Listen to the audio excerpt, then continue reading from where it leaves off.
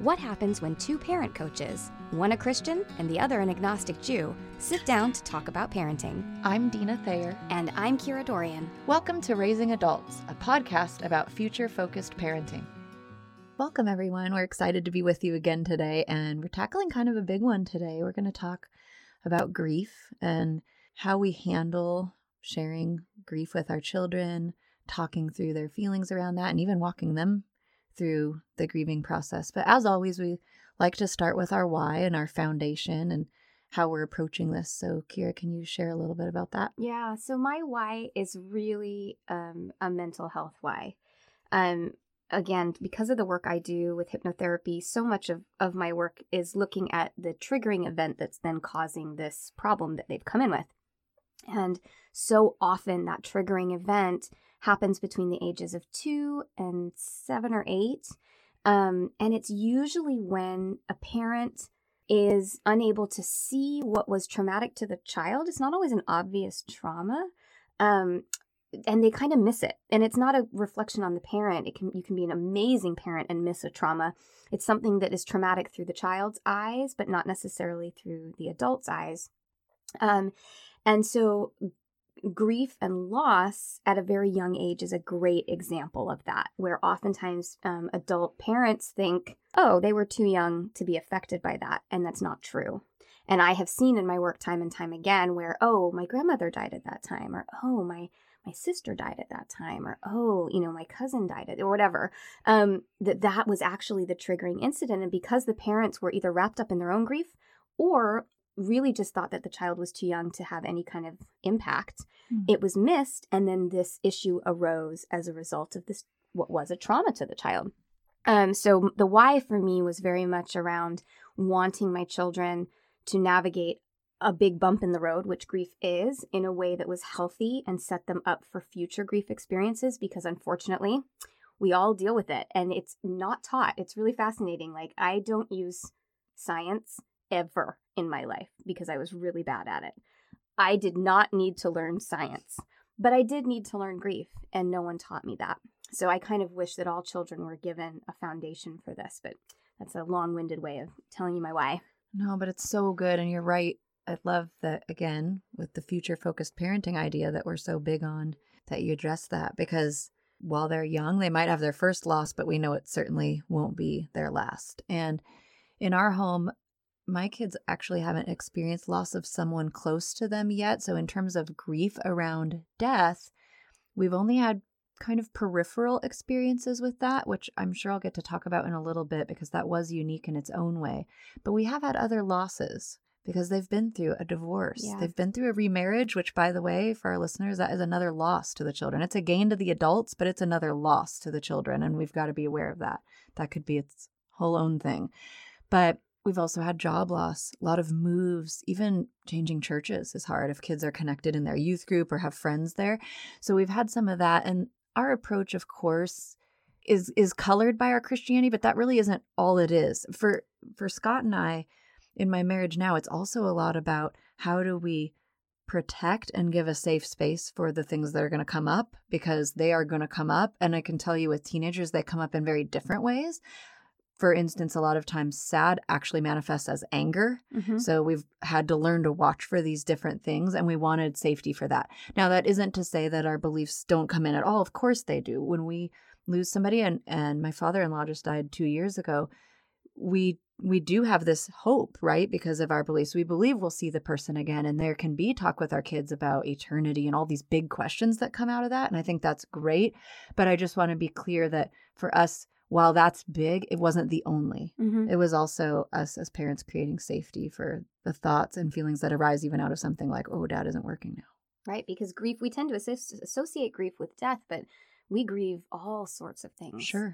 Any kind of loss can create or change. I mean, it doesn't even have to feel like a loss. You can move to a nicer house that you're really excited to be in, and you're still grieving your old neighborhood, or you're grieving your old school, or whatever it is.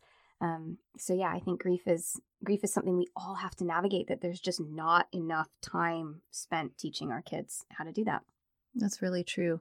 And you, even as unfortunate as it might be, but had some really fortunate aspects to it, had a really cogent example where you got to do this in a really real way and a really raw way. So can you talk a little bit about that and how you helped Reese and Rhiannon? Yeah. So I'm pretty convinced I'm not going to get through this podcast without crying at some point. So I just need to like put that out there to our listeners.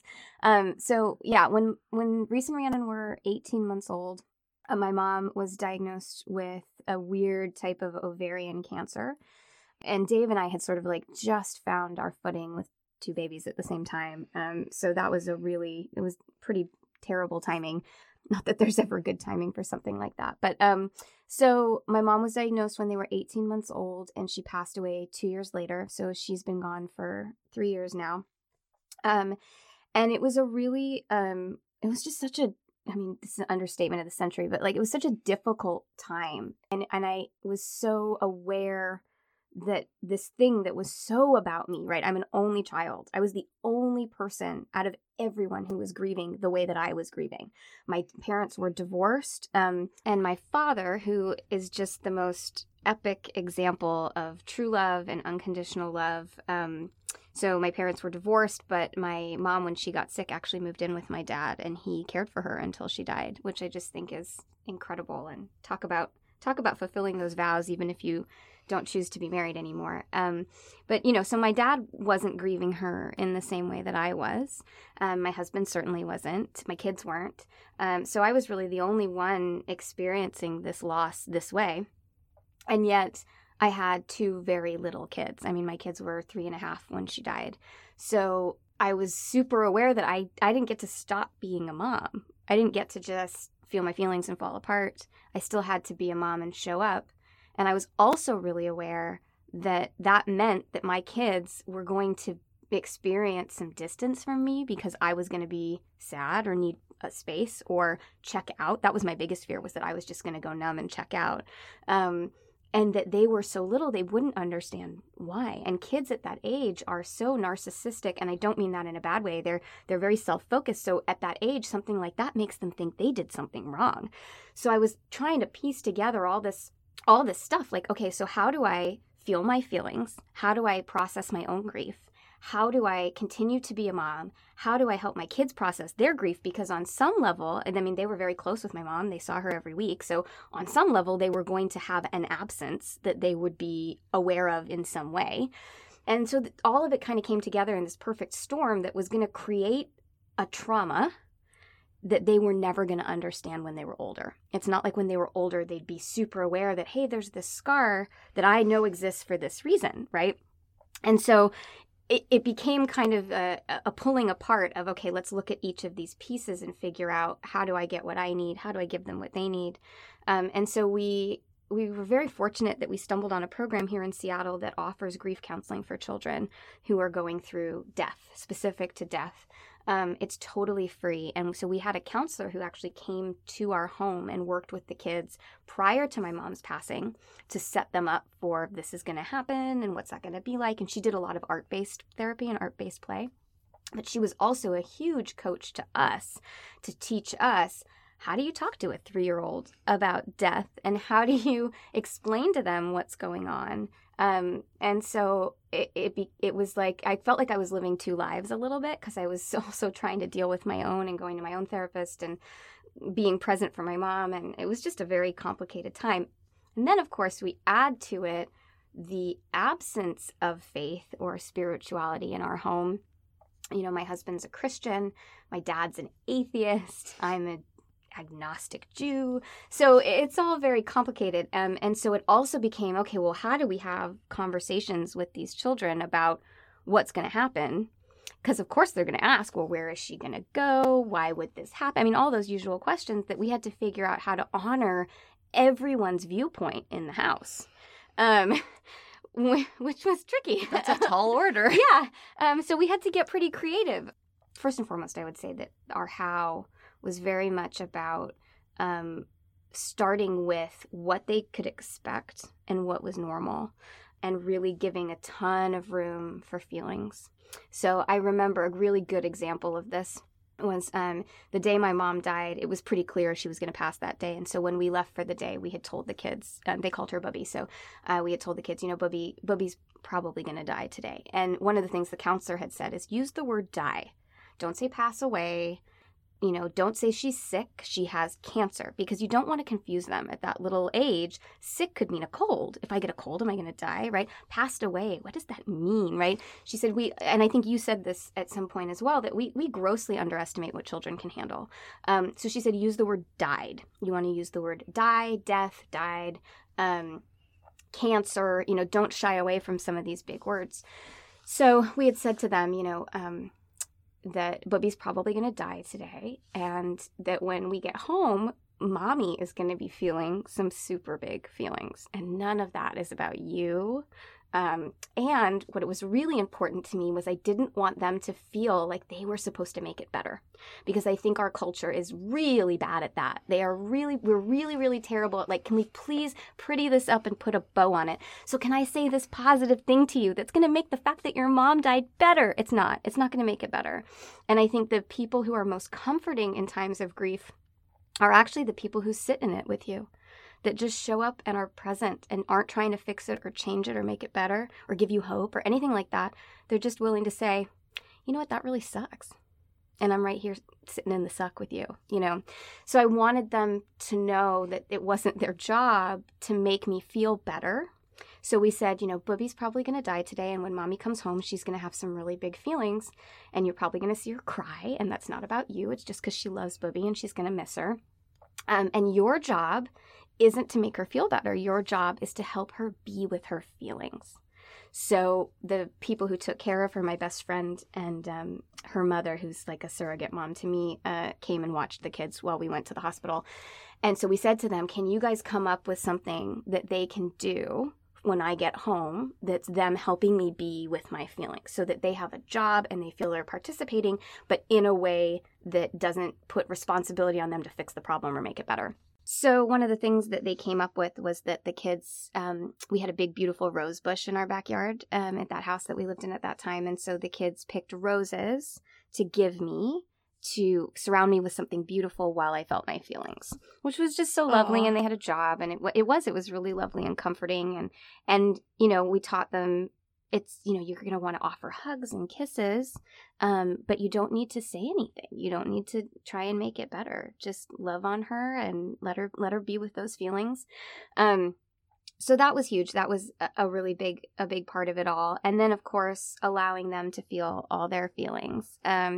So in our house, because my mother was Jewish, and I sort of identify that way, we sat Shiva, which is a 1-week event, basically, where you open up your home and people bring food. The idea is that the grieving family doesn't have to do anything. You cover your mirrors. You don't wear makeup. You're not supposed to care about your appearance. You're not supposed to shower. I totally showered. So we sat Shiva for a week. And of course, so the kids had like people in their house for a week, which was, I'm sure, very overwhelming. And so setting up an explanation of, we do this as a way of honoring Bubby. If you get overwhelmed, here's your safe grown-up who can take you out of the house. They always had a grown-up that wasn't me, that they could go to and find at any time and say, I need you to take me away or downstairs or whatever the case may be. So just giving them room for some space around that. And then, sometimes they felt feelings. It was amazing. They can't express it at 3.5 the way that you or I could, or even my 7-year-olds would be able to express it now. But they definitely, there were meltdowns at times that you wouldn't expect a meltdown. And so for me, part of it was also being cognizant of what I was seeing. And that was really hard because I'm now navigating my own grief and they're melting down, and I didn't always have the bandwidth, but just really trying to show up for that. Like, this is them grieving and I have to show up. It's that future focused parenting. Like, as much as I wanted that time to be about me, it just couldn't be. It just couldn't be fully about me because I had these two people that in many ways it was going to impact harder because there were so many facets. There's the loss itself, the loss of Mommy as she's experiencing her grief, the change in dynamic in the household, as we've got all these people coming in. And so that was huge. And then in terms of how we chose to talk about it with them, we picked friendly terms. So for me, the big thing was I am not personally convinced one way or the other that there's an afterlife, that there's a God. I mean, I call myself God leaning because I tend to believe that there is, and I tend to want to connect with that. But I couldn't tell you that's my truth and I know it to be true. I live in a very agnostic place of like, well, it might be, it might not be. So I felt like I didn't want to give the kids something just for comfort, and that's what it wouldn't have been authentic, right? Does that make sense? Yes. So I didn't feel it was appropriate for me to tell them, well, there's heaven, when I don't necessarily believe that. I felt it was totally appropriate for my husband to communicate about it that way, because that was authentic for him. And then, of course, my dad's an atheist, so he was like, I don't believe in any of it. It's all just going to go dark, which I was like, maybe we don't need to share that exactly with them. So there was this, we kind of came to this place where we called it The Next Place. My friend Lynn gave us this beautiful book called The Next Place that essentially is talking about heaven without calling it heaven, and without a mention of God. So it was very much about the next place that I go is going to be beautiful. I can be fully myself. I'm neither male nor female. I'm one with the world. I mean, it was just beautiful. And that really resonated. So we decided we're going to call it The Next Place. And everyone could kind of get on board with that, right? Like my husband, to him, that meant heaven, but he could call it The Next Place. For me, that felt like I definitely believe that there's something. I don't subscribe to the blackout theory. So that kind of resonated with like, okay, yeah, I think there's something positive on the other side of this. And then my dad just sort of, for the sake of the family, jumped on the bandwagon. He was really good about it. You know, he wanted more than anything for the kids to come out of it healthy and happy. So he was really willing to engage in any way that we saw fit. So we called it The Next Place, and there's some great books for kids out there about grief. One is I Miss You.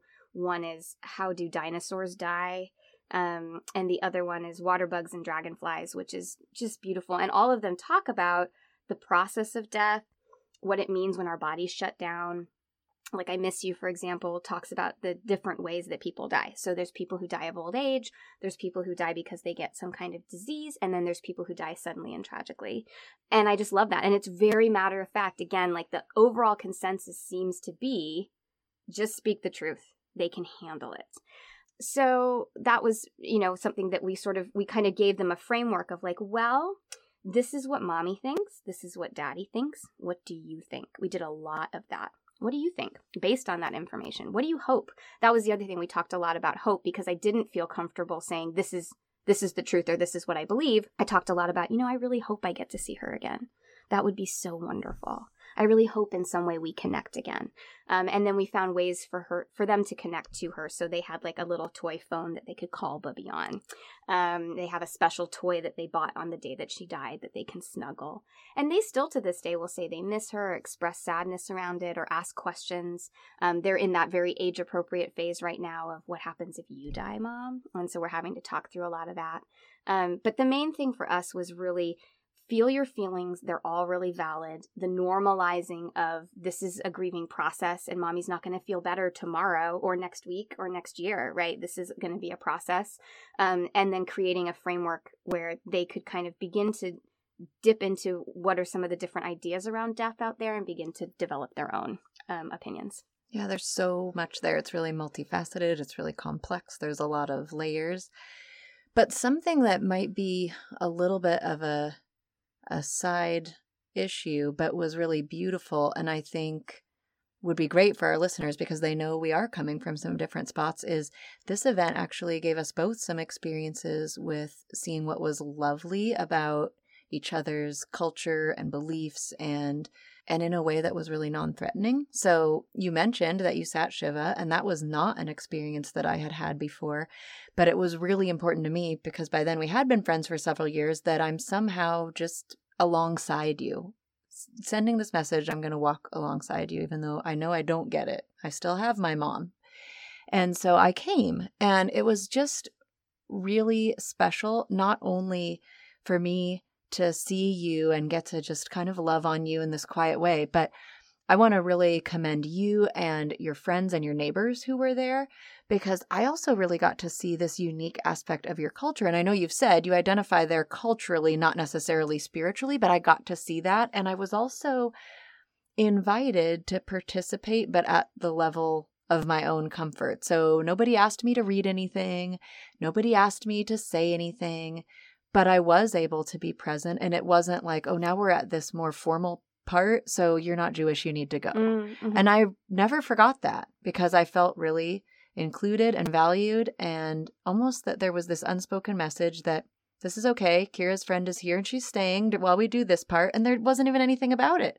It was so normalized for me. And I just wanted to thank you again because I got that beautiful peek into that culture and got a window into it without ever feeling marginalized in the least. It was really beautiful actually to get to sit in that. And I think some of the things that are hardest in life are actually also the most beautiful. Mm-hmm.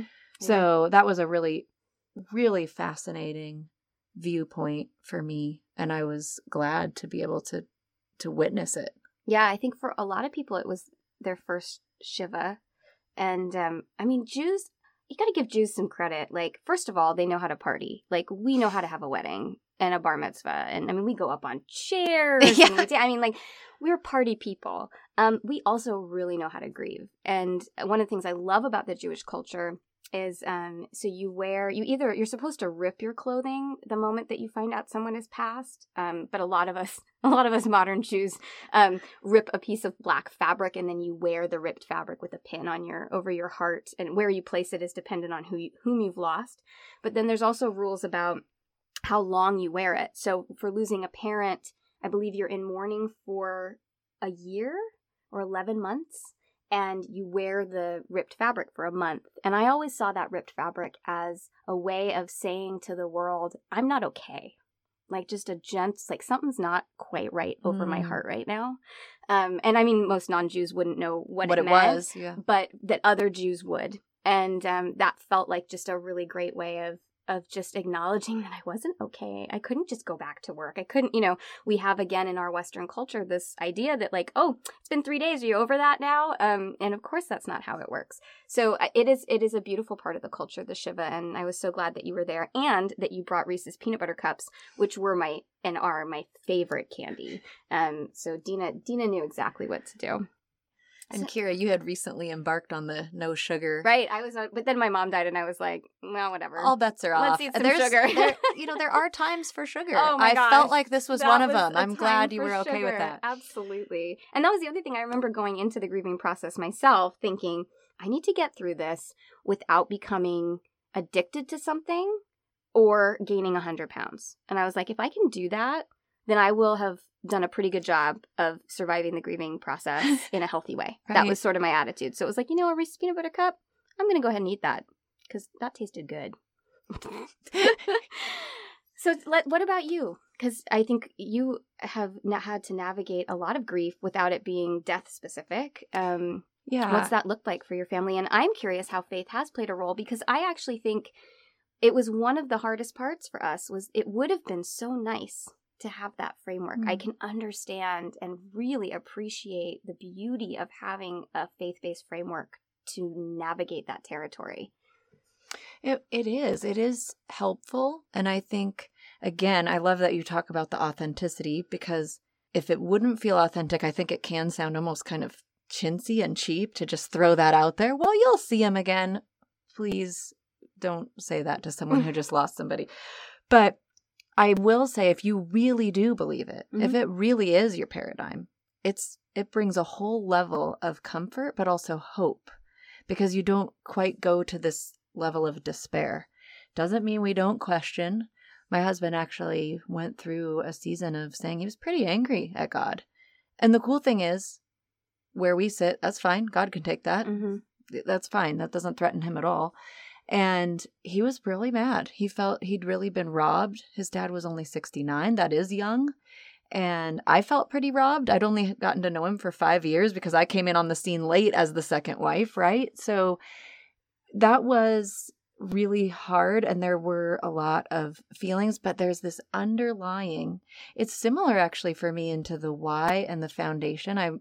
I'm into having foundation. My foundation with Scott is my commitment. So my feelings might ebb and flow, but my commitment to him is that foundation. Or my feelings about my kids and frustrations might ebb and flow, but that foundation and the why of raising adults is there. And this was really similar. The foundational belief that we have that there is an afterlife, that we'll see our loved ones again, and that we can trust that while we're feeling yucky, God's got us, was really comforting. I do want to speak just for a minute, though, about being the partner of someone grieving, because that was really new for me. When my husband lost his dad, I felt that I was navigating a very strange water, and I wasn't grieving the same as him, of course, because it wasn't my parent. And I may have been even, and I would say I was even more removed because I'd only known him for 5 years. It's a second marriage for us. It's not like we'd been married for 20 years and now parents are starting to pass away. It was 5 years in, and here you go. Mm-hmm. And there was a real learning curve there. I was very thankful to have you in my world at that time to also lend me some advice on how you had helped Dave navigate and what was helpful that he did, what maybe wasn't so helpful, so that I could learn from some of those things. But I will say, if you have somebody close to you and a loved one that's grieving, your role in supporting them is really important too. And it doesn't mean you're not going to have feelings and you're not grieving, but that presence is a big deal. I know I can't count how many times it just mattered to Scott that I would just come sit by him. And particularly for him, he didn't always want to chat about it. Mm-hmm. And so presence was really big, but also to not be afraid to ask, because he may actually want to talk about it and I'll never know if I don't say, how are you doing? Do you want to chat? Do you, anything that is just on your mind? How are you feeling today? Even comparatively, sometimes I would say, how's this week been compared to last week? And he might say, it's actually worse. Mm-hmm. The passage of time doesn't necessarily, it's not linear. We learned that in a hurry. And so I think being alongside a grieving spouse is also something in itself. And as we're raising our kids, that's something to pay attention to, because I had to have my teenagers seeing me come alongside and get to demonstrate this example of our couplehood and our relationship and how do I love him well, and also take good care of my stepkids who'd lost a grandparent, leave room for them to talk about it. Although teenagers also are, in general, you never want to make that sweeping generalization, but in general, they're not going to have these long heart-to-hearts necessarily, but they need room to just be sad or be mad or go up to their room and slam the door. And so I would say that if you're a peripheral person who maybe the grief isn't as directly affecting you, it doesn't mean you're not important. In fact, your ability to support that grieving person is really almost can't be understated. No, and you have the hardest job of all, honestly, because it's really, as the grieving person, you have this awesome card. Like, yeah, I don't want to cook dinner. My mom died, right? Yeah, I'm just going to yell at you. I'm so mad. Because it's funny, you said about, in one of our episodes about how with teenagers, oftentimes, instead of sadness, you get anger.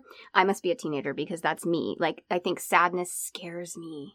Sadness is a scary thing that exists within my body, and anger goes out. It gets out. And so I tend to get angry instead of getting sad. And so, but hey, my mom died. I'm just going to yell at you. I'm just going to yell at you because my mom died. Whereas as the partner, you just have to take that, number one, and give so much grace for that person who's just been through this thing. And you're trying to support them and figure out what they need. And it means you have to be vulnerable. Like you said, I have to ask and be willing to be shot down because that's not what he needs, because he actually needs me to ask. Right. And that is really tricky. And I know for Dave, one of the biggest issues we had is, Dave he's from England, which we will talk about at some point. And that's a whole other culture. And England is a stiff upper lip, brush it under the rug kind of culture. And he had a steep and fast learning curve about how to navigate Kira Dorian's grieving cycle, which was all emotions and all feeling feelings and sharing feelings and wanting to talk about feelings and process feelings. And you just watch Dave up against a wall, kind of smacked down by all these feelings. He's never seen so many feelings in all his life. And on top of that, wanting and needing to continue to parent our children in the way that I, as a mental health professional, wanted them to be parented through this. And he had never done any of that. So a huge credit to my husband, who really showed up for that. I mean, he crushed it. Having to navigate all that, I think, as the partner is so challenging, especially if you haven't walked that path before. Absolutely. And it is interesting that you have a house with a bunch of belief systems. So you also had to he had a job to do to honor where you were, honor where your dad was, match what you had planned on together in terms of how you were conveying this to the kids. It's just such a tall order, I think, for anybody. Plus, they're sad. So Right. even Oh, if it's not yeah. the same, it doesn't mean they have no grief. No, I mean, he was there when she died. And I mean, it was interesting because when she died, Dave was weeping and my dad was weeping. And I actually was completely stoically silent because I just went numb. I mean, exactly what I thought was going to happen happened. I went numb for months. It took months for me to start feeling anything. And then when I did, I was pissed. So I was a super fun person to be around for a little while there. But yeah, I think, and I think for Dave, he was so much the primary caregiver for a while there. We were very, very lucky that his amazing boss at that time said, you just take as many weeks as you need. So he was home for 3 weeks. Like, not an issue. He got paid. He didn't have to take holiday. I mean, nothing. Like, it was an incredible gift to our family. But he was the primary caregiver because I was sometimes just in my room, right, completely checked out. And he had to... Yeah, it would have been so easy for him to talk about heaven and God and all these things that he knew wouldn't be honoring me as the person who'd been through this loss. So very, very tricky, but he really handled it very, very well. And the kids, I feel like, now that we're all these years later, they're just really open-minded. That's one of the things I like about our setup is, it's not to say that you have to have our setup to be open-minded. I mean, your kids are extremely open-minded as well, which is something I love about your family. But I do see them, they've just watched the three of us have different opinions, debate about it sometimes in the house, and always with kindness, with acceptance, with a true curiosity. And so whilst I think it could be confusing, I think they've, on the whole, just seen, wow, there's lots of different ideas out there, and I get to decide when I'm older. And honestly, if they decide to be Christians when they're older, and they are Christians the way you are, I would be so incredibly proud and happy to watch them do that, because they would have come to that from a place of lots of opinions, and this is the one that resonates with them, and will hopefully treat everyone who is not a Christian in the way that you do, right? With this kindness and this acceptance and joy and love. Well, maybe you can share, because I probably won't get it right. When things happen to you, you remember them. But you said there was something I said, and I think it kind of conveys this too, how I got that peek into your culture and all that beauty, and you got to hear something from me from my perspective. So we were standing outside of my office, and I can't remember how it came up, but you acknowledged the fact that I didn't know if I would see my mom again and how hard that must be. And I think you said something like, because I know I'll see my loved ones again, but you don't necessarily believe that, and that must be so hard. And it was beautiful because it was so honoring of where I was at. Nothing in that sentence conveyed, I should know, or have you considered, or you know what would make you feel better. And there was no pressure for me to be anything other than who I was, and there was such an honoring of that truth. Because it is true. It would have been really lovely. I mean, I said time and time again through that process, I wish I still believed in a God firmly the way I did years past. I wish, because it would have been so much easier to navigate it that way. So the fact that you were able to see that and honor that without trying to make me somebody I wasn't was so beautiful, because really it was at that time, in the best, most loving possible way, it was a sea of people praying for us and telling us that God's had a plan and all these things that I ended up doing a Facebook post saying, I just need that to stop, because it in no way resonated with me, and certainly not the part of the family that was experiencing the most grief, right? Like, great for Dave, not great for my dad or I, not comforting. What was comforting was people honoring where we were and how, like you said, how hard that must be. And that was really hard. Does that make sense? So yeah, I just really appreciated that. And I mean, as I've always appreciated the way that you bring your Christianity to our friendship in a way that is just delightful. For lack of a better word, just delightful. Well, it was good that happened to us. I mean, I got this amazing look into your world. You got a little peek into where I was coming from. But again, and you've said this even today, it's about keeping kindness at the forefront and not ever having it turn condescending. And I think even for Christians, when it's over and over, we'll pray for you, God had a plan, that can start to just sound like platitudes and then isn't very helpful. But the big thing today that I think is important that we've hit on is that even though we've talked actually a lot about how the adults handled it and what did that look like, that's modeling. Absolutely. And that is still a huge element of future-focused parenting. And so as we deal with hard things that come our way, whether it's job loss of a person, a move, whatever that might be, it's really about modeling that well and then also doing some active training along the way. So we're really thankful that you all were here to listen to this and to share some really vulnerable things today, and just to hear that and hear the heart of that as we try to navigate even hard things with our kids. And as always, we of course welcome your feedback and thoughts, and even your own stories of how you've handled tough things and how you've navigated that with your own children, or how you walked through it so that you could be a strong model. You're always welcome to drop us comments at raisingadultspodcast.com. So we've talked today about grief and how you might be able to think about supporting your children if there is grief happening in the household. And we want to finish today with a great quote by Carol Buckner. She says, "They may forget what you said, but they will never forget how you made them feel." And so as you begin to navigate that grieving process, if you are in your household, thinking about the feelings that your children will be experiencing and the feelings that they will be left with is going to be far important than the things that you say. Your actions are going to speak louder than words. For more information, you can go to raisingadultspodcast.com or our bigger brand, futurefocusedparenting.com. Raising Adults is produced by Kira Dorian and Dina Thayer and recorded in my laundry room. Music by Seattle band Hannah Lee. If you like what you hear, please give us a 5-star rating, tell your friends, share it on Facebook and Instagram. It's amazing how much those positive reviews and word of mouth is the key to a successful podcast. So if you like what you hear, give us that 5-star rating and we can bring you more of it. Thanks for listening.